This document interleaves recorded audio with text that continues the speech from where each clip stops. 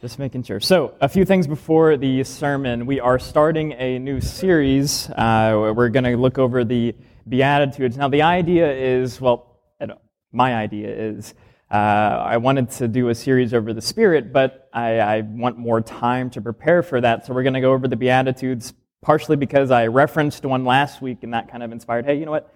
Let's do a series on the Beatitudes as I prepare for a series just on the Spirit. And so this is going to take us through the end of November, and then the beginning of December, we are going to focus solely on the Spirit. Now, you probably noticed that I talk about the Spirit, I've talked about the Spirit a lot in my sermons, but I think it is something that has been neglected in a lot of churches. All right, well, many people underestimate the Spirit, and so we're going to take some time to focus solely on the Spirit. And then after that, I think New Year's will probably, don't take my word on this, I haven't started on this yet, but it's just an idea. We're probably going to start in the Gospel of John, and that's going to be kicking off New Year's. So just so you know, I do plan ahead, just to ease your conscience. So, as you can see, #blessed, right? So that's the sermon series that we're going to cover. That's what I'm going to call it as we go through the Beatitudes. Now, this hashtag at one point, and I guess it still kind of does, it flooded the internet, right?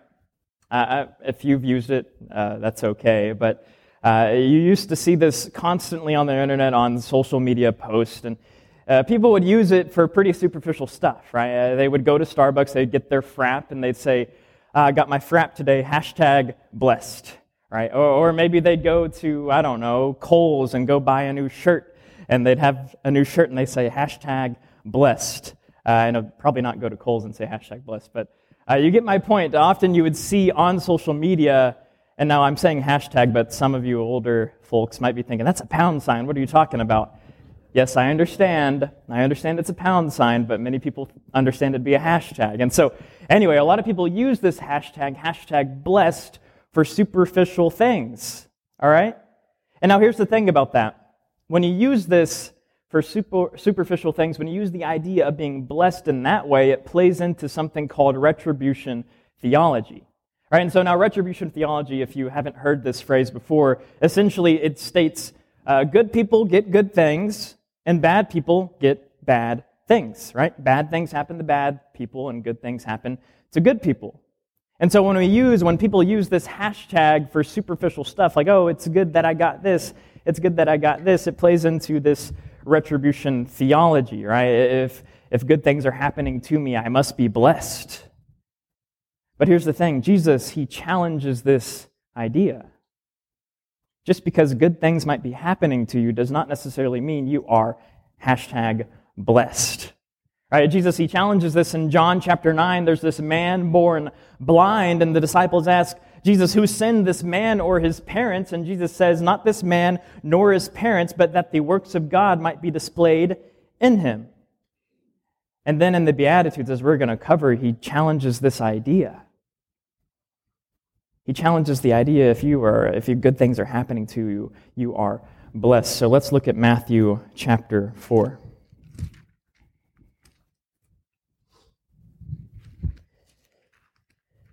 Matthew chapter 4, we're going to see exactly who and what Jesus thinks it means to be blessed. So Matthew chapter 4, verses 23 through 25, this is going to set the context for the Beatitudes. And he went throughout all Galilee, teaching in their synagogues and proclaiming the gospel of the kingdom and healing every disease and every affliction among the people. So his fame spread throughout all Syria, and they brought him all the sick, those afflicted with various diseases and pains, those oppressed by demons, epileptics, paralytics, and he healed them.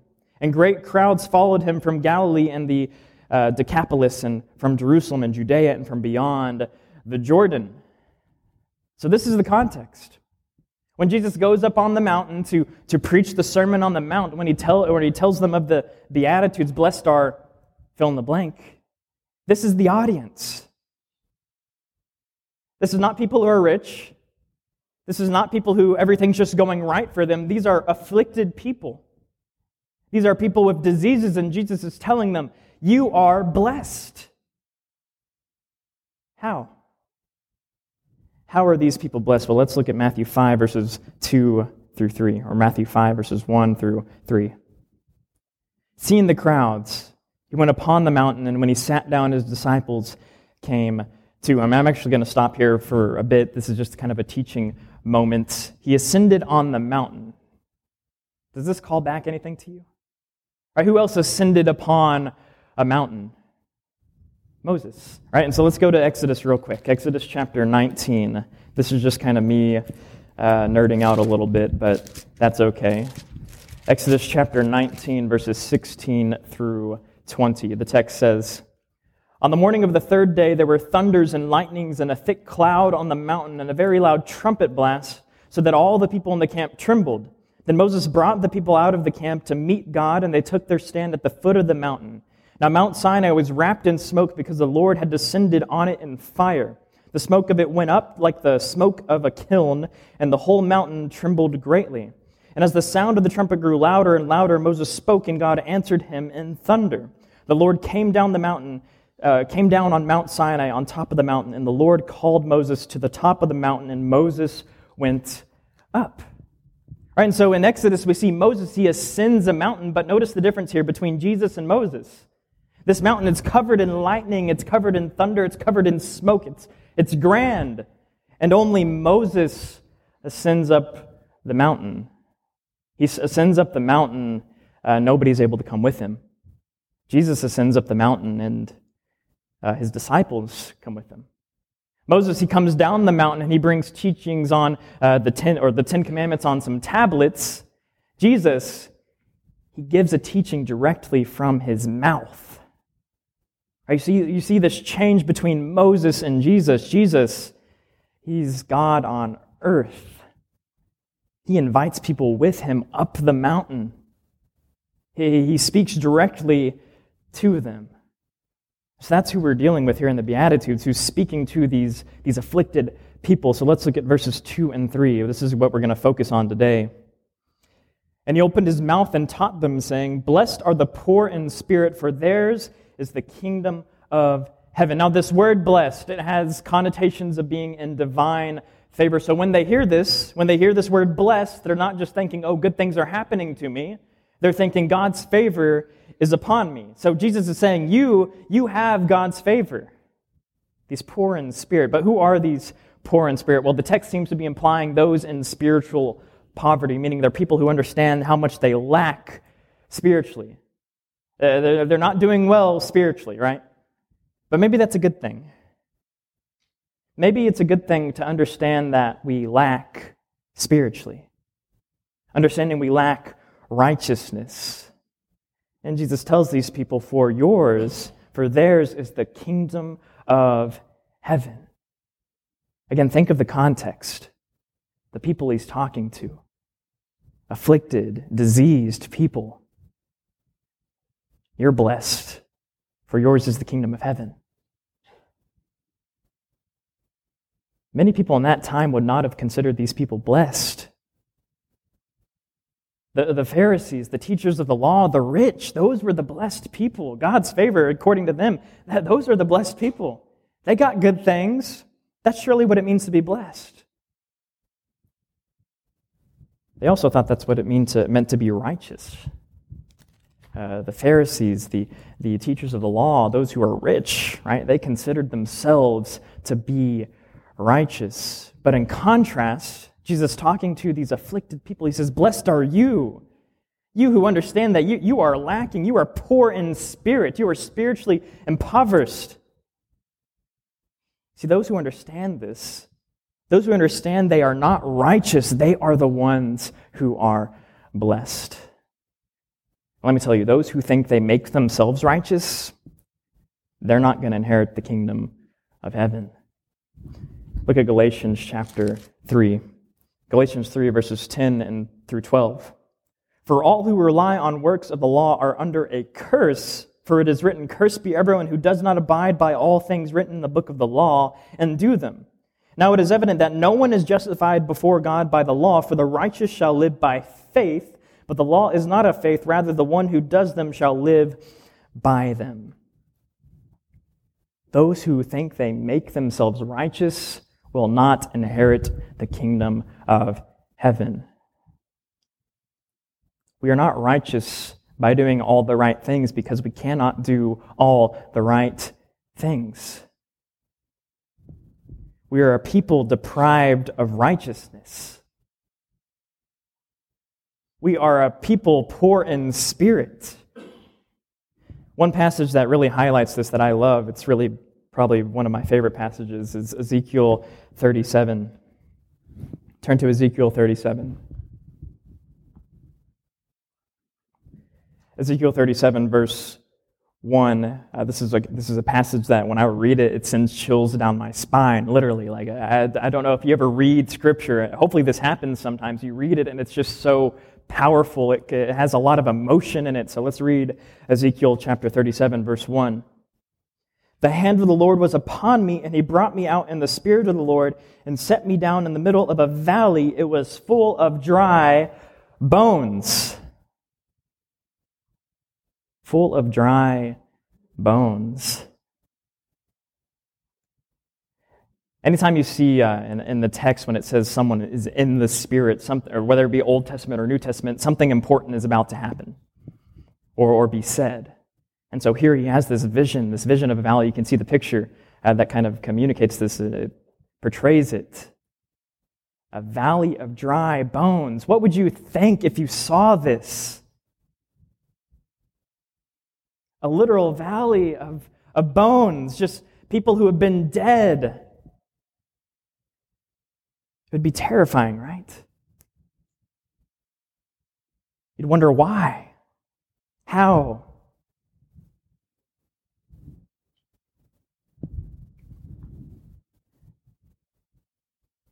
You see, this is depicting our spiritual poverty.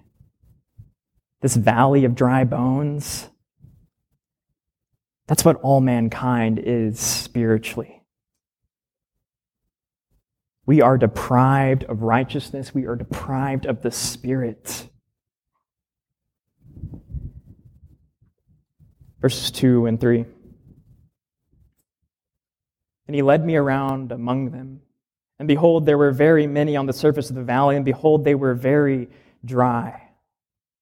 And he said to me, Son of man, can these bones live? And I answered, O Lord, you know. Can these bones live?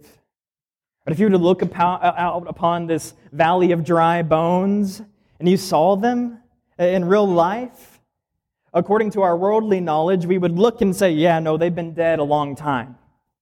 They can't live. But Ezekiel says, Lord, you know. Man, if we could have that mindset when we are talking to God in every day of our life, Lord, you know. Understanding that we may not know, but God knows. Ezekiel understands he couldn't even attempt to explain how they could live. God, I don't know, you know. He understands he cannot provide a way for these bones to live. You see, we do not have life as we know it. We do not have spiritual life without God. We don't. Verse 4. Then he said to me, prophesy over these bones and say to them, O dry bones, hear the word of the Lord. Hear the word of the Lord. See, the word brings life. Both literally, God spoke things into existence. God spoke us into existence. So the literal word of God brings life. And this has another meaning, the word of God that is Jesus. Jesus as the word brings life. We saw that in John chapter 1, right? Nothing was made without him. Jesus as the word brings life, and God's literal spoken words bring life. Verses 5 and 6.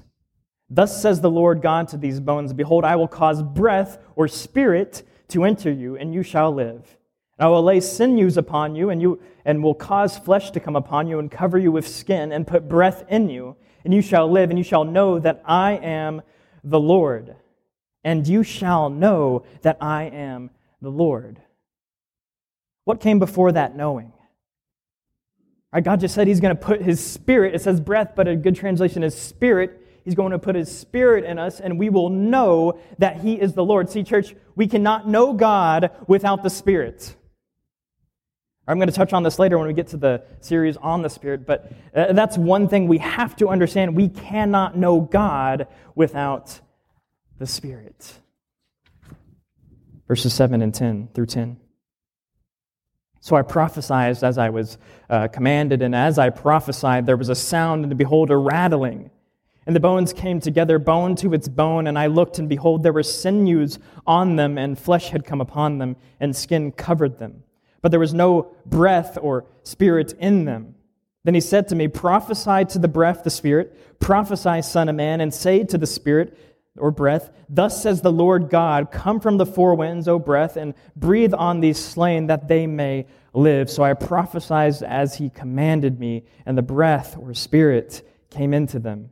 And they lived, and they stood on their feet, an exceedingly great army. Now another word for that word we see translated as rattling could be earthquake.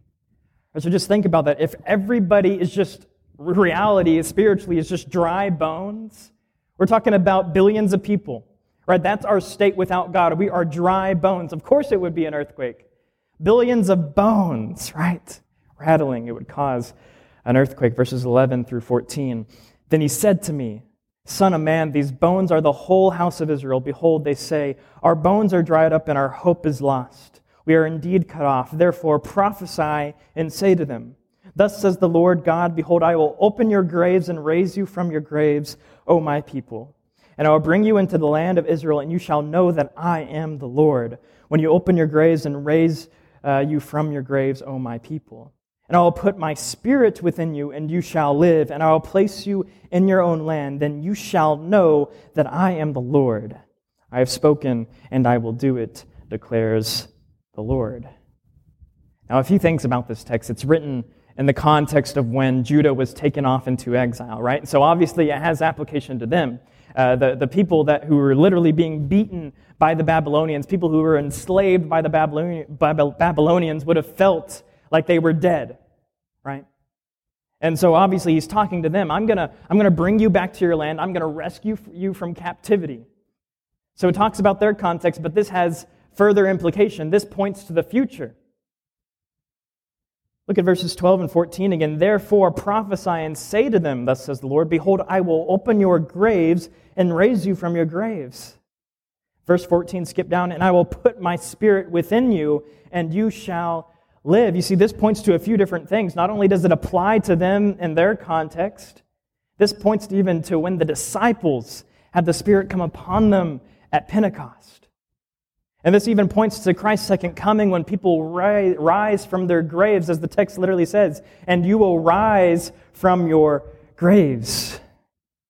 This ultimately points to the heavenly kingdom of God after Christ returns. And Jesus, back in Matthew 5, verse 3, he points to the poor in spirit, those who are in spiritual poverty. He points to them to the kingdom of heaven. And remember who he's talking to. All right, the people present, they're probably confused as to why Jesus is talking about being poor spiritually. Jesus, are you kidding me? Look at me, right? I barely have clothes. I don't have any food. So why are you talking about being poor in spirit? See, here's the thing. Jesus understands that their spiritual need is more dire than their physical need.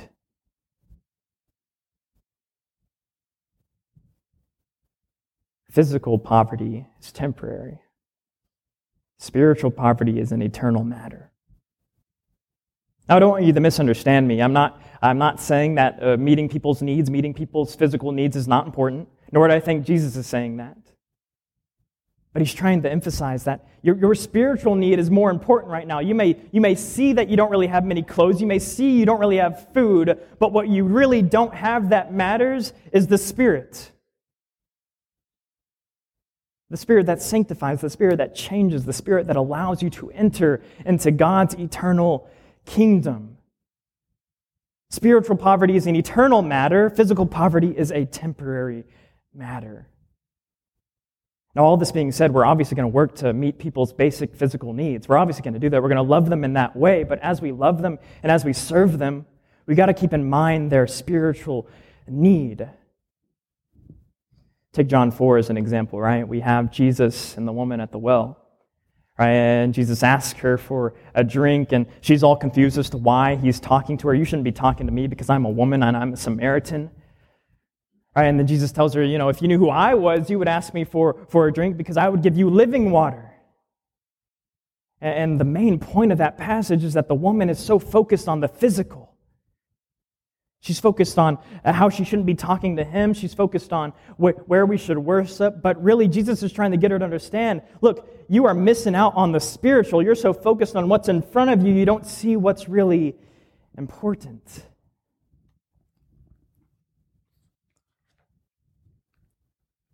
Now, I know it's hard to look past our physical needs. After all, we have physical eyes that see. We're in a physical body. It's hard. Right, but here's the thing. God knows that you have physical needs.